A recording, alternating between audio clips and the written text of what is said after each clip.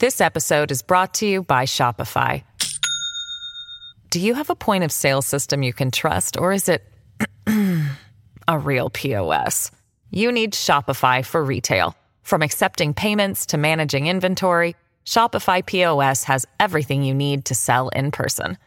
Go to shopify.com/system, all lowercase, to take your retail business to the next level today. That's shopify.com/system. Albertans go to the polls in late May, but the campaign is already in full swing. Danielle Smith's UCP and Rachel Notley's NDP are jockeying for position in what polls are showing is going to be an extremely tight race for control of the legislature. I'm Dave Breckenridge, and this is 10-3. Edmonton Journal legislature reporters Matthew Black and Lisa Johnson join me to break down key issues of the campaign, which ridings could be close, and why the battle will largely be fought over Calgary. Don't forget you can find us on Apple Podcasts, Spotify, Google, Amazon Music. I'd love it if you could leave us a rating, a review, and tell your friends about the show. So Lisa and Matthew, as expected, on Monday, the election period in Alberta will start. Albertans will go to the polls May 29th. That's the anticipated election date. I guess we'll wait for details to be released on Monday. There's been a lot going on in the lead up to this campaign. There's been promises made by both party leaders. And one of the biggest promises, or one of the biggest announcements, came just a couple of days ago in Calgary. We had Danielle Smith and we had Calgary Mayor Jyoti Gondek. We had Calgary Flames brass announcing a new arena deal. And for people who may not be familiar, this has been kind of controversial for a couple of years. The city of Calgary and the Flames almost reached a deal, but it fell through and they had to go back to the drawing board. And there was a lot of question over whether the province would get involved or whether the province should get involved. And so this announcement came out. It's, I believe, more than $1 billion on this arena and event center. And there's a pretty hefty provincial piece of it. Lisa, I'm hoping you can kind of spell out what the provincial involvement is with this and what Danielle Smith hopes to get out of it as premier and as UCP leader. Sure. So it's a huge project. It's altogether $1.2 billion. Most of that money is taxpayer money. More than $800 million of that is coming from the city of Calgary and the province put together, with the Calgary Flames footing the rest of the bill, which comes down to a receipt of about $330 million for the province, for Alberta taxpayers. And how Premier Danielle Smith, or I guess I should say going into the election period, UCP leader Danielle Smith, has framed the provincial funding is that it is for supportive infrastructure in the district's redevelopment, the area around where this new NHL arena is going to be. She's been very careful to note that it's not about handing out cash to an NHL team or to an arena specifically, but it's for the supportive infrastructure. So things like LRT developments, overpasses, demolishing the old Saddle Dome. There's also up to $30 million as part of that $330 million that the province plans to put towards a community rink in the area, right? So that's kind of a breakdown of what the province is putting in and what they're saying that it's for. So, I know that this is announced on the eve of an election, but I got the sense that the day after, Danielle Smith was trying to downplay its potential role in the election. What do you make of that? And why is the whole announcement controversial on the eve of an election? Well, it's controversial for a few reasons. Most obviously, the timing, which you mentioned, so close to the passing of the election writs coming up this Monday. But also, Edmonton built its own arena in the prior decade without any direct provincial funding, something supported at the time by Wild Rose leader Danielle Smith, who decried corporate welfare for millionaires. It's also pretty galling for people here in Edmonton and maybe any other city in Alberta to have to pay for an arena they will never use or likely ever even step foot in. It's contentious in Calgary because taxpayers in that city are now footing more of the bill than they would have been with the previous version of the arena deal. The big winners appear to be the Flames, who are now set to pay a little bit less.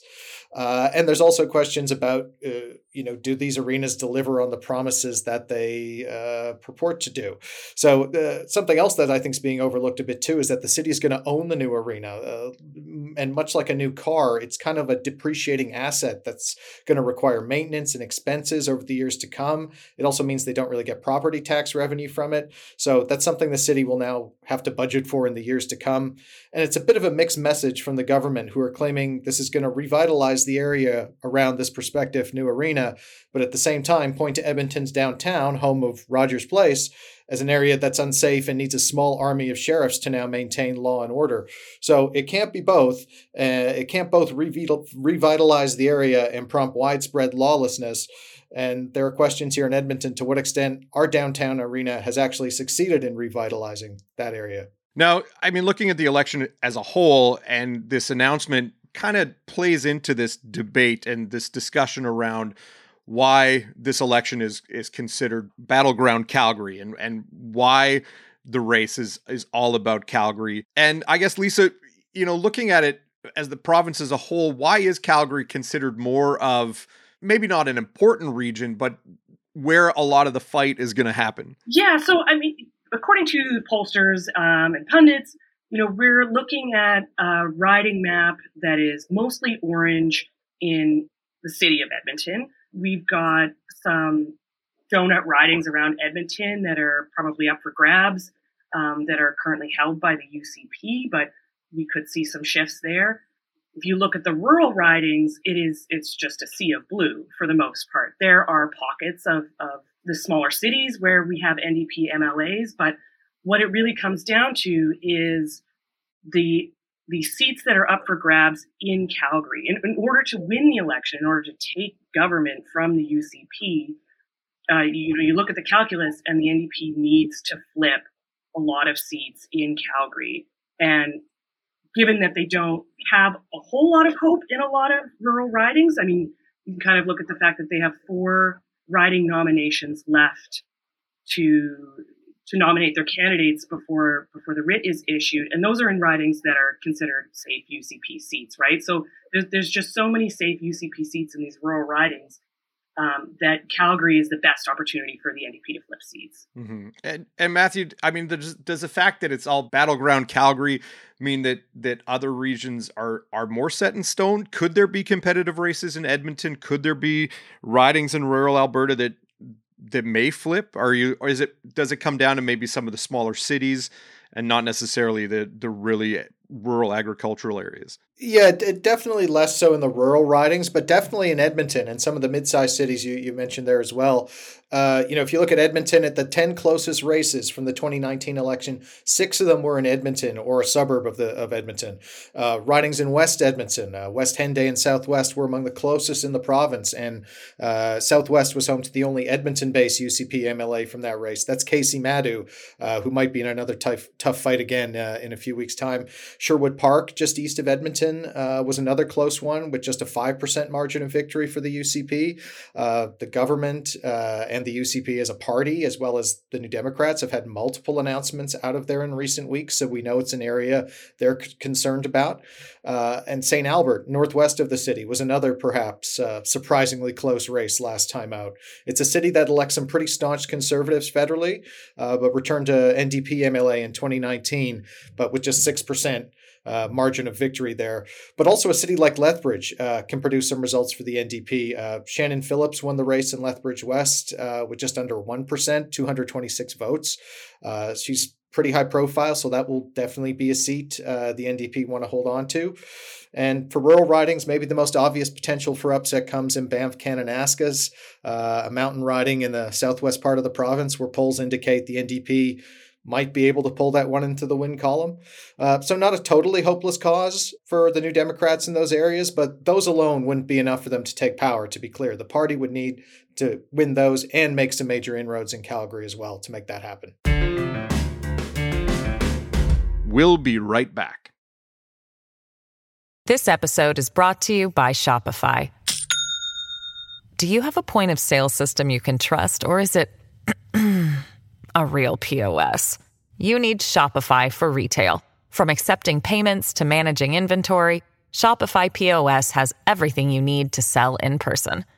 Go to shopify.com/system, all lowercase, to take your retail business to the next level today. That's shopify.com/system.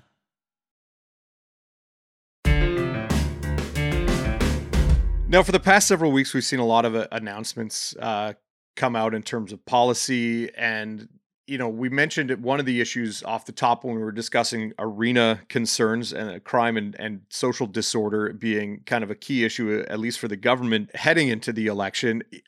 Lisa, what do you suppose the big issues are going to be this campaign? Yeah, I mean, we can kind of look at some of the things that the UCP has been focused on while they've been in government, what they focused on with February's budget and some of the promises that are rolling out right now. And the top ones are fixing the battered and bruised healthcare system, of course, and the high cost of living. Those are the top issues that pollsters have been reporting that Albertans care most about as well. And these are the top issues that the UCP has really been banging the drum on. You look, for example, what was the last major announcement that Danielle Smith did in Sherwood Park, as Matthew mentioned, where there's been a lot of attention? It was her making a public health guarantee, similar to a promise that former Premier Jason Kenney actually made. Shortly after Smith made that promise, the NDP was back in Sherwood Park making their own announcement, interestingly, at the exact same venue, touting their family health team's pitch for the election. So a lot of back and forth on different health issues. And of course, with February's budget, we saw a big focus on kind of trying to address affordability issues from the UCP government, from affordability checks to, rebates on utilities, stuff like that. So, I mean, you can look back to the 2019 election, and Jason Kenney's winning slogan was jobs, economy, pipelines. Some of those, the economy, the oil and gas industry are still important according to the polls, but Albertans' concerns have seemed to have really shifted for this election. And Matthew, are there issues there that may benefit the NDP over the UCP, or may benefit the UCP at the expense of the NDP? Or are we looking at an election where there's a lot of votes up for grabs and each party has an opportunity to make a solid pitch in these areas? Well, just another issue I would add to the list Lisa gave is leadership. Danielle Smith's agenda has been sidelined in recent weeks because of her own prior remarks or actions that often don't reflect well on her judgment. So the NDP would like to seize on that and offer up Rachel Notley as a more mature alternative. So that might be an issue that plays better to the NDP strengths. As for the UCP, I think that they're certainly making a big push on public safety, and that can be one that's effective for them. It can be in your face. It can be something people experience day to day. It's been one of their focuses right from the budget. They've added sheriffs to downtown Edmonton and Calgary, as well as 240 across the province. They've added responsibilities to those sheriffs as well, around things like catching fugitives, dealing with rural crime. At the same time, though, they've been in charge for the last 4 years, so some of the conditions we're seeing on the streets might be partly their responsibility through prior policies, but they're really hitting hard on this public safety issue, and they're putting the money and staff behind it to show that. Yeah, and as mentioned, we're not in the writ period yet. We're anticipating that on Monday, but we've seen for weeks both main parties been making announcements. In the case of the NDP, some of these announcements go back to the last calendar year. Lisa, do we expect to see a ton of additional policy planks laid out in the coming weeks, or will it more be trying to sell what they've already announced and then just trying to whack at each other on each party's record in government? Yeah, I mean, we've seen a lot of promises, but we don't have full official platforms yet. The NDP has built up almost a couple dozen, I think, policy papers. And like you said, they've been building these up for a long time. And the UCP has been making promises of its own. I mean, just yesterday, they were promising no new personal income tax increases, something NDP leader Rachel Notley later said she's also behind. So I think we're going to see a kind of a cascade of promises, but I'm certainly looking forward to, as an extreme nerd, digging into a thick policy platform from both parties. And in addition to the policy, we all know, at least in Alberta, that we see campaigns kind of get derailed day to day by strange happenings on the campaign trail, or candidates who have maybe put their foot in their mouth. And this is especially true in Alberta. I can cast my mind back to the 2012 race and the Lake of Fire comments made by a then Wild Rose candidate. So far, we've seen a handful of UCP candidates drop out or get replaced. Matthew, what's happened with a couple of these individuals? Well, it's a mixed bag, and probably the one you're most referring to is Tori Tanner, who resigned. A UCP candidate resigned after a video she made came to light with this wild conspiracy theory that she claimed teachers have shown pornography to students and helped change their gender identity without telling their parents. It goes without saying that's wholly untrue, and it's a conspiracy from the deepest, darkest corners of the internet. So she resigned and was later replaced. Another UCP candidate we reported on last week up in Fort McMurray, he was forced out by the party after it was revealed he was being sued by a member of the local party board for $300,000 over a defamation case, comments he allegedly made about this other individual's business. And one more, there's an Edmonton-based candidate, Tunde Obasan. He said he was stepping away for personal reasons. We don't know much about that. And I should point out, too, it's not just the UCP. Way back in November, the NDP also turfed one of its Calgary candidates over comments she made about the Calgary Stampede and its board. Dealing with that in November is obviously much more preferable than in the days before the writs are passed. Not ideal to have to replace candidates at the last minute, but the UCP the party is back up to a full slate of candidates.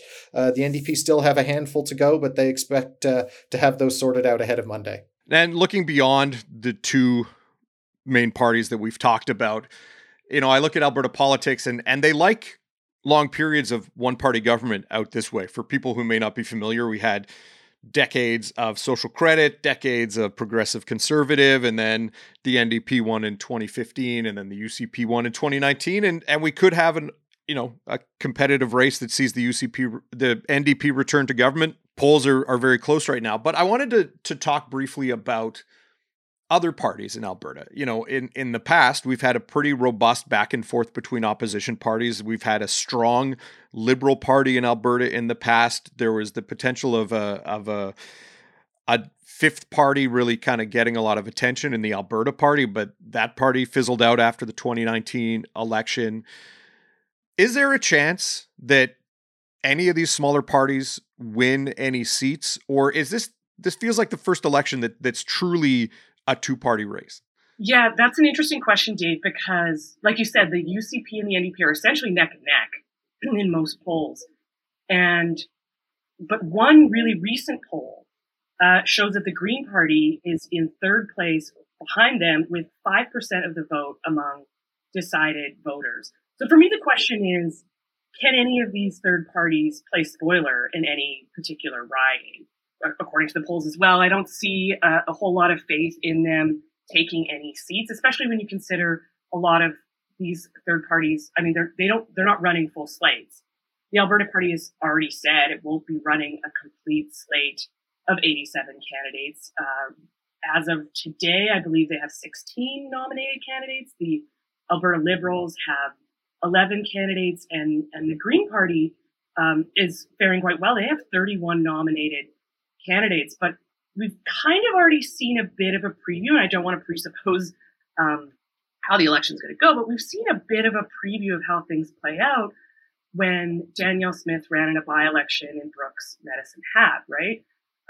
The Alberta Party leader, Barry Morishita, is also well known in the area, came in third place behind Smith and the NDP's Gwendolyn Dirk. So, despite being a well-known local politician, it seems like, based on that by-election, this is, like you say, going to be a two-party race. Mm-hmm. And before we wrap up here, are there any issues that either of you are keeping an eye out for or curious to see how it's going to play out over the next few weeks, Matthew? Well, obviously, we have another public safety announcement from the government today, so I think that's going to be something that the UCP will continue to hammer home, and I expect we'll find some more details out about the Calgary Arena deal, which just seems to be a fascinating political play and possibility for the city of Calgary. And Lisa, last word to you on this. Anything else you'll be trying to keep an eye out for during the campaign? Yeah, I mean, on the topic of leadership that Matthew brought up, we've obviously seen the Premier's office, and now this will become a party planning issue as the government goes into caretaker mode starting Monday. But we've seen them pulling back, limiting, I guess, some of the access reporters have to Danielle Smith. As this is happening, of course, there are still a lot of unanswered questions about whether or not the party is going to follow through with its threat to sue the CBC for defamation over reports that the CBC has published about Danielle Smith's alleged contact with Crown prosecutors. So there's a few different leadership issues that I think we'll probably see crop up maybe even tomorrow, maybe next week, maybe throughout the campaign, depending on how tightly Danielle Smith manages her messaging. All right, well, I know it's going to be an exciting 4 weeks on the campaign trail. We'll be looking forward to that getting going early next week. Lisa, Matthew, thanks for your time. Thanks, Dave. Thanks, Steve. 10-3 is produced by Tyler Dawson, theme music by Bryce Hall. Thanks to my guests, Matthew Black and Lisa Johnson. You can find more stories from them and all our election coverage at edmontonjournal.com. I'm Dave Breckenridge. Thanks for listening.